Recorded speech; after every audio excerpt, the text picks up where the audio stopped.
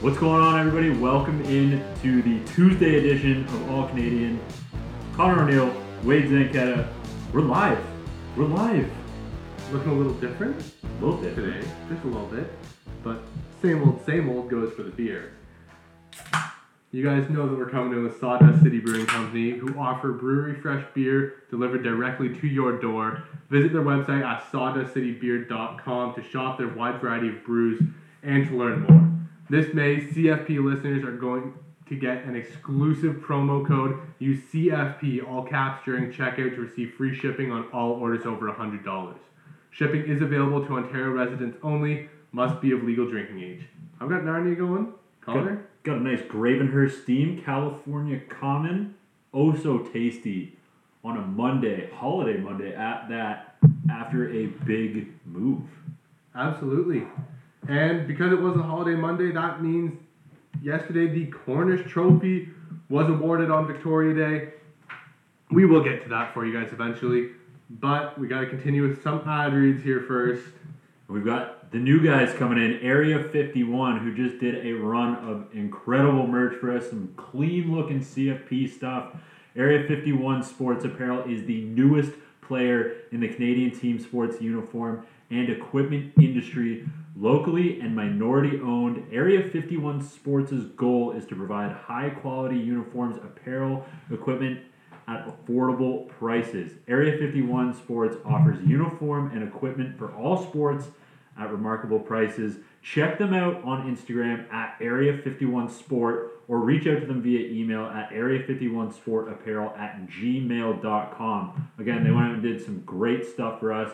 We had that giveaway. I'm sure we're going to be having more coming up. Absolutely. Wait for the seasons to start too, because it's looking more and more like we are going to be getting some football in this great country of ours. The three-phase opening here in Ontario puts us at about August when we can start having full-on outdoor recreational sports, which would line up with the start of training camps. It would actually give them a week or so break in between to get things going. So, on that note, we're looking forward to it. We're going to be going around two stadiums. We can officially start to say that at least now. But CFL is also going to be going too, so we will be getting lots of Canadian football coming in. The CFL, though, still has not committed to that August 5th kickoff. I think they're just kind of holding on, biding their time, and just kind of waiting to figure out things and make sure it's 100% certain they can play before they commit. They just don't want to say absolutely and then have things turn for the worst, I think. Yeah, no, certainly. I mean, the August 5th start date, the CFLPA is pushing for answers. I think they're just getting antsy right now. Mm-hmm. I think that's all it is. They want to have that start date firmed up so they can start, telling players and let players know, hey, it's going on. We're going to get into training camps. But I think there's still some back-end stuff going on with the CFL that they don't want to come out and say, okay, it's confirmed, if they're not quite ready to say it yet, because then it's everybody excited, players, fans, coaching staffs, and then if you have to come out and maybe push that back, a little bit of disappointment, so I think they're just waiting until it's firmed up. Yeah, and you end up looking like the villain in something that would be completely out of your control. I mean, if we, for some reason, fall back as a country and have another strong hit of COVID and everyone has to shut down and close up again, it wouldn't be the CFL's fault, but because they said we're absolutely playing, they would end up being put as the villains, and that's not fair to them. So I'm glad they're not, but they're going to have to make a decision soon. I totally agree. But the owners and GMs are ready to rock. In mid-April, if you guys haven't heard, the Montreal Alouettes owner, Gary Stern, came out and said, I'm not hiding. I told you I'm in. I'm committed. I'm not running anywhere. We are funding it. So he is ready to go. They want football in Montreal. Yeah, and Darren DuPont filled in for Rod Peterson this week, and he kind of broke it down which teams had said, yes, we're playing, yes, we're going.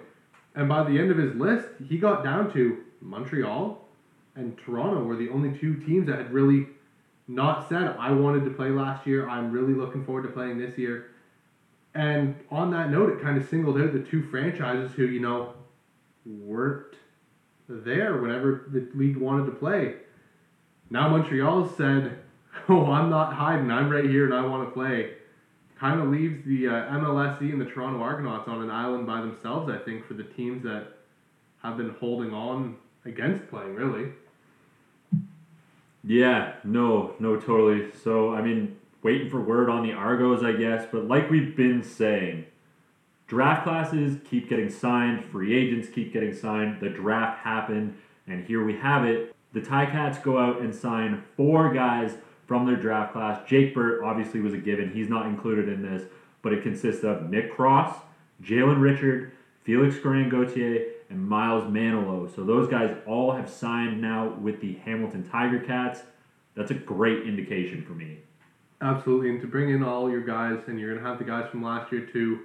Yeah, I think the Ticats are going to be really pushing. We saw Bob Young say, like, I'm wanting to play, I'm looking to play. So he's backing it up with his cash right now and signing more players to contracts. So hopefully for them, they get to play a full season as CFL rookies and get welcomed into the league.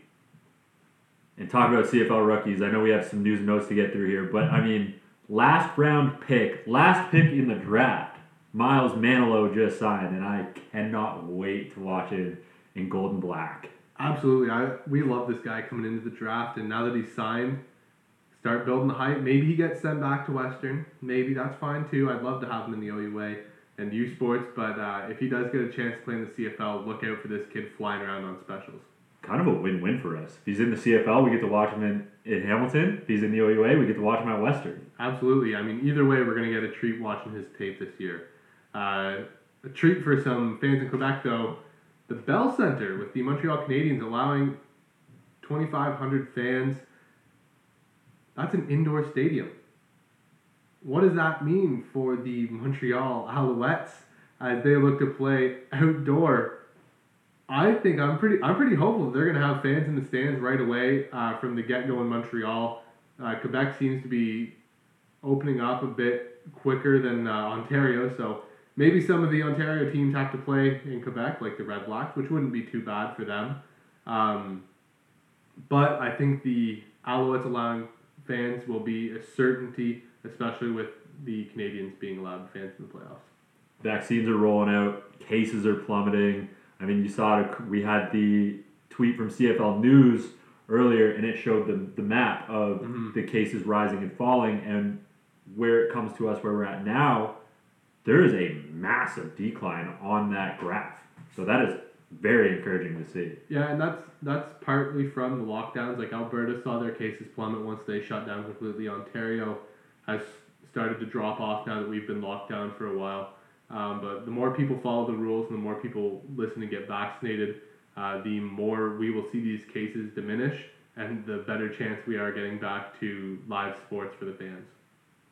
Can't wait. I need live sports again, man. I need to get into a stadium and start yelling somewhere. You need live sports because there's going to be single game betting in Canada. Might be. We are still waiting on Bill C-218.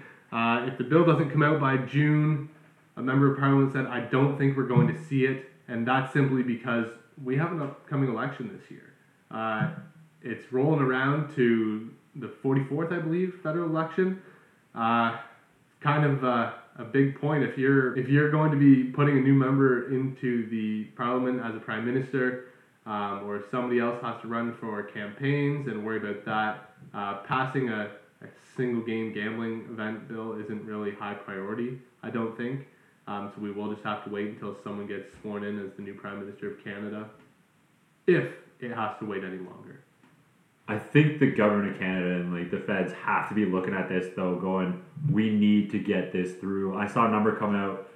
Single event sports betting in Canada alone, using offshore sites, things like Bodog and Bet365 and all those other offshore sites. So there's a number that came out, and with those offshore betting sites, that is $14 billion that the Canadian government can cash in on by coming in and allowing single event sports betting. So yeah, and if we have a CFL which is pretty strapped for cash, allowing gambling and partnering with gambling companies like Bet99, great way to throw them in here. That we are in fact brought to you by Bet99. Wherever you want to find gambling in Canada, whether that is on the New York Knickerbockers, who played their worst game in quite a while, still only lost by one bucket.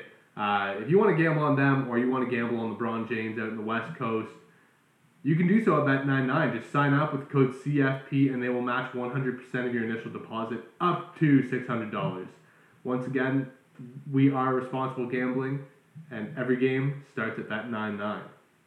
Are the Knicks like our team? Is the CFP like a Knicks bias here? Because we've been every time we bring up Bet99, we're talking about the Knicks some way somehow, and or Julius Randle. Well, I think Marshall really likes the Raptors. I've liked the Knicks for a while because I was a big Melo fan, but it's been a quiet couple of years of fandom. But I'm happy to say that it's back.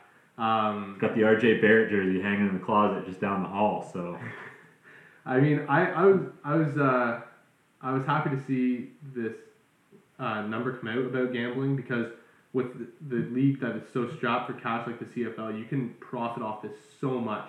It just is going to take a couple people to push it through, and once Parliament does push it, you can watch the revenue start to flow in if you're on the field. If not, you're going to see bare shelves and not a whole lot of fruit to show. But if you start playing games with this bill being passed, it'll be cash hand over fist.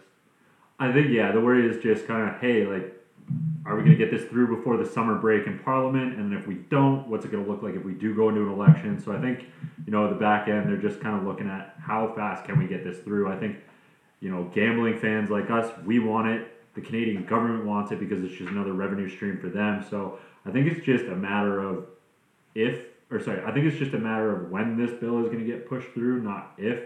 I really do think that we see this come through because for them to lose out on a $14 billion industry doesn't seem like something that, regardless whether you're NDP, conservative, liberal, you don't want to lose on $14 billion.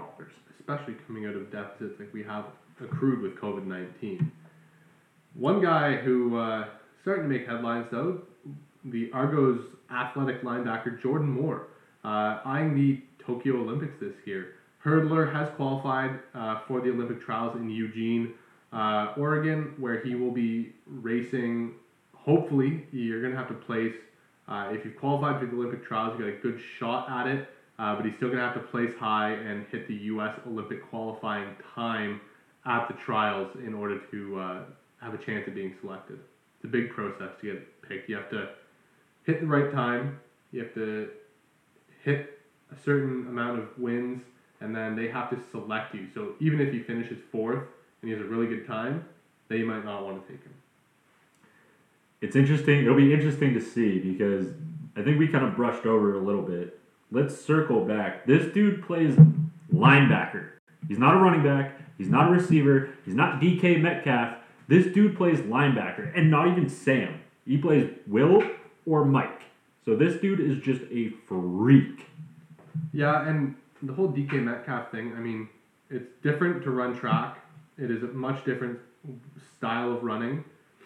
But with DK Metcalf, he finished last in his heat at the Golden Games, which is the last kind of trial spot for the U.S. Olympic trials. So that's the last chance to get qualified for the Olympic trials. So none of the big players in U.S. track and field were even running at that event. For Jordan Moore to come in and qualify for the trials, he's going to be running against the top guys in the country.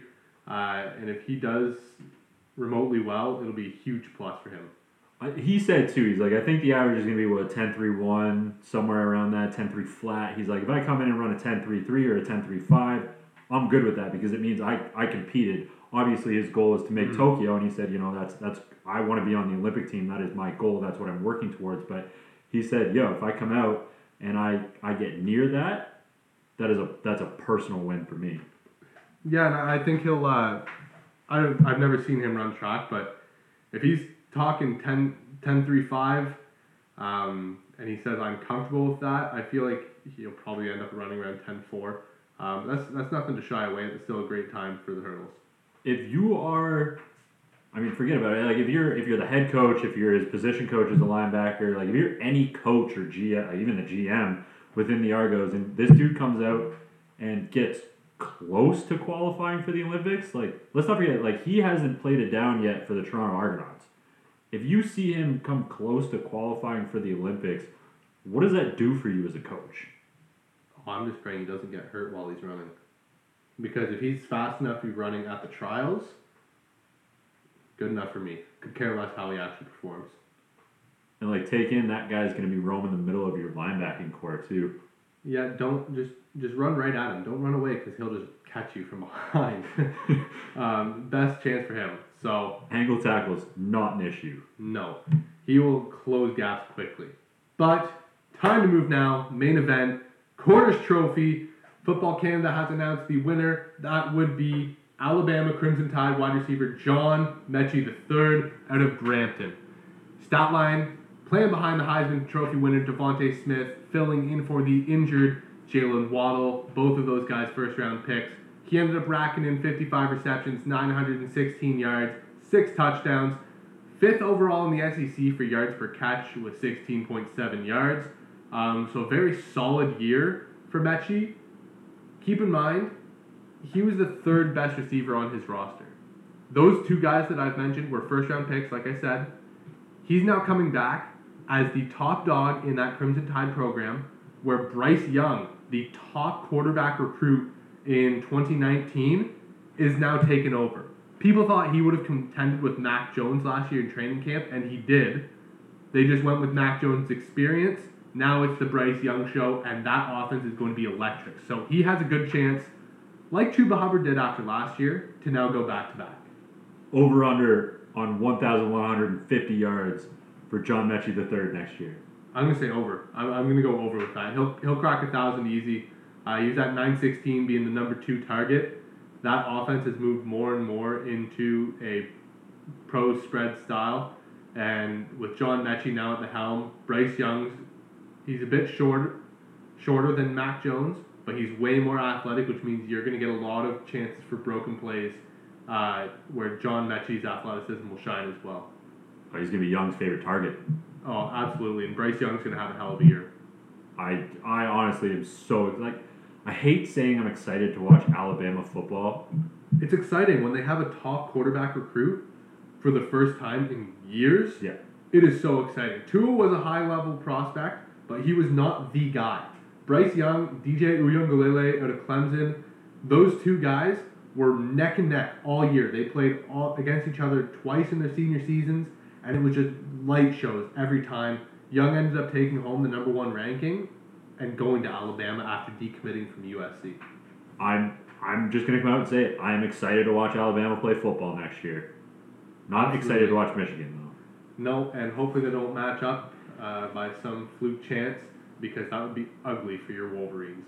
I mean, every game has been pretty ugly for those Wolverines, but I mean, circling back to some Cornish stuff, though, John Mechie wins. We came out when the finalists were announced. We gave our picks. I said John Mechie. Wade said Eamon Ogbongbemiga.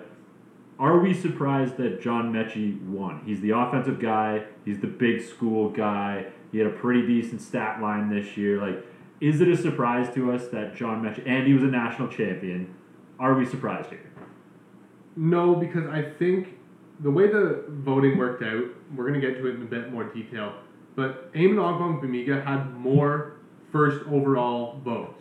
So more people said he should be number 1, but every time that he was not the number 1 guy, he was ranked further below where John Mechie was, because people weigh the national championship. They say, look, he had 900 yards. Sure, that's pretty good, but he was also a national champion. That adds that extra little boost in your votes. So in the end of the day, he ended up beating Eamon by 3 points because of that national title and the fact that his team was on top of college football, and he was a big contributor in that. Certainly. And I mean, as much as we want it to be, it's not a career award, it's a single season award, but when you go back and look at, and we heard Jim Mullen say this last week as well, when you go back and look at the collection of tape and the stat lines and the awards, second team, all Big 12, Eamon Ogbongbemiga over his career, I don't think we've seen somebody as consistent for that long of a duration and continued the growth too. He got better year to year to year. Yeah, and it's continuing in consistency, but it was across multiple positions, which was the interesting part. We look at his stat line from this past year: 81 total tackles, 5 TFLs, 2.5 sacks, 3 forced fumbles, 2 fumble recoveries, the whole bit. He gets everything done. The year before, he was playing off the edge as a pass rusher. He still had high numbers. So for him, if it was a career award, like Jim and Connor just said, it would have been Eamon in a runaway. But for this sole year, Mechie's impact on a national title-winning team was just too hard for the voters to ignore. But I mean, Eamon didn't really trail that far behind. I mean, you take into account the national championship. If we take that away from John Mechie, I mean, we can't really. I mean, we love to play hypotheticals here, but if we take the national championship away from John Mechie and just stack them side by side without that national championship, do you think Eamon would have edged out John Mechie? Yeah, it's close enough in the polls. I mean, we're going to mention this in just a second. We keep kind of teasing you guys for it. It's a 3-point difference. Those 3 voting points, I see that as the national champ. I see probably 5 to 6 votes. You could say someone maybe just went, oh, Josh Palmer, John Mechie. Oh, well, Mechie was the national championship. Let's put him above. And the fact that they put him that one slot higher creates the difference. So before we start talking about more guys, we're going to break down the votes for you. First place votes went Eamon Ogbongbemiga, 9, John Mechie the 3rd with 8. Josh Palmer had 2 first place votes, and then Alaric Jackson had 1 first place vote. On the total votes, though, John Mechie had 94, Eamon 91, Palmer 66, Alonzo Dye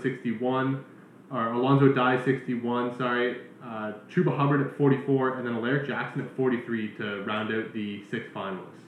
So when you really look at it, it was going to be between Eamon Ogbongbemiga or John Mechie III. There was nobody else that came close. As much as we loved and rooted for Josh Palmer, and you heard Jim Mullins say it last week as well, Josh Palmer was, at this stage in his career, was the better wide receiver product than John Mechie, but it was 94-91 for Eamon and John. Yeah, and with Josh Palmer, unfortunately, it was a situation out of his own control that resulted in him having not as great numbers or being on as good of a team, because when Josh Garantano was throwing the ball for Tennessee, watch out in the 10th row. He was spraying them. To me, though, if we're talking odd votes, Alaric Jackson had a first place vote, but still finished dead last. That gap would have been bigger had he not gotten that first place vote between him and Chuba Hubbard. Sir, Iowa alum on the voting board? I'd like to know. But no, with Eamon, or with Alaric Jackson getting that first place vote, maybe it was a first place because of his career, because he didn't have great tape. He did not show out this last year, but he was a 4-year starter who just stayed consistent the whole way through. And if you're looking at it, it's a big thing to be a 4-year starter at an offensive line school like Iowa.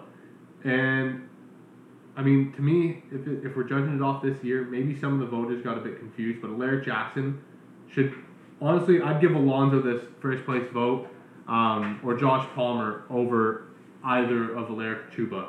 Just Chuba Hubbard with injuries and Alaric Jackson's play, to me, just didn't warrant first place votes. I think if you were going to throw a first place vote to anybody, if you were just going to give out, we have this one kind of leftover vote, if it's going to anybody, for me, it's going to Alonzo Dye. Mm-hmm. Yeah, I mean, you had 20 voters, and out of those 20 votes, one guy said, you know what? This average offensive lineman was the best player, instead of, the top defensive player for Oklahoma State.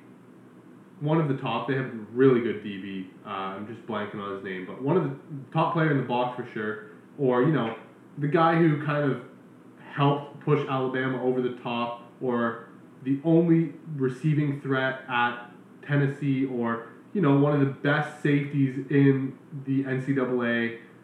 They don't deserve this vote. This average offensive lineman does. And that just kind of threw me the wrong way.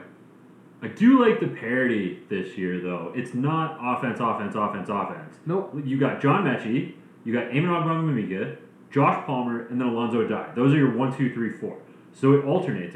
It's offense, defense, and I like that. I think we see now with the awards, whether it's the Cornish Award or the Heisman or whatever it may be, MVPs for the NFL or MVPs for the CFL. It is so much offensively dominated because you can concretely look and be like, okay, well that guy had 5,000 passing yards. Exactly. So to me, it's just, I think maybe this is a defensive bias coming out. I was going to say, it might come from us. If anyone, it's going to come from us. I'm sticking up for Eamon Ogbongbemiga right now. He's not a DB, so we can take that right out of it. But you give him a couple years, he might end up. I mean, he went from the box to linebacker. Maybe he goes to safety and starts blowing people's heads off. He does have the coverage ability. He does. But I really liked the parity in the list this year and just how 1, 2, 3, 4 went offense, defense, offense, defense.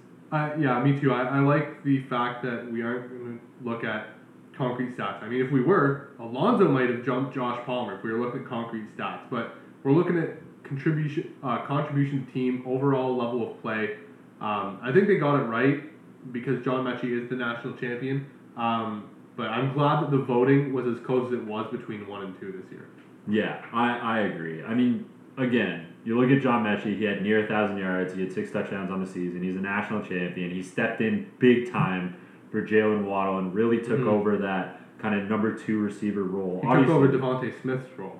He really did, and the dude showed up and played defense too a little bit. We still all remember that hit. Yes, we remember the hit, Connor. We don't need to bring it up, okay?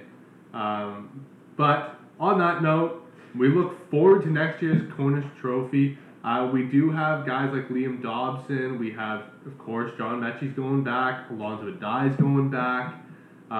Could we see Daniel Joseph sneak in there as well? He might sneak in there now. Luigi Valang is going to be at Wake Forest. Don't know if he'll sneak in there. Nathan Rourke's younger brother is the quarterback at Ohio. So we have a lot of Canadian talent down south of the border. It's going to be interesting. I mean, if Deshaun Steven gets a D1 offer somewhere, he could be in the finalists for this award. There's a ton of guys. Dean Leonard, of course, he's going to be one of my favorites going in. But we have a ton of guys to watch. And if we don't end up getting Canadian football up here, you can get your Canadian content south of the border because the top-end guys are finding a way south of the border, and they are finding a way to make huge contributions and play at top levels. Are you bold enough to make a front-runner prediction for next season that's not John Mechie? Well, he is the front-runner, so honestly, if I was to pick someone not named John Mechie, it might have to be Dean Leonard. I mean, we have Patrice Rene coming back, too. No, I'm going back to my pick. I'm taking Alonzo. This guy was second team, all Big 12, right behind Trevon Moehrig, who's a second-round pick of the Raiders. He's going to come back with, like, hell on wheels. He is going to make plays left, right, and center. He's going to put his name in the top conversation for best safety in the NCAA. And it's going to show in the Cornish voting when it's all said and done. He has a good chance to be one of the nation's top DBs. He's got a lot of speed, a lot of ball skills, and a lot of experience now.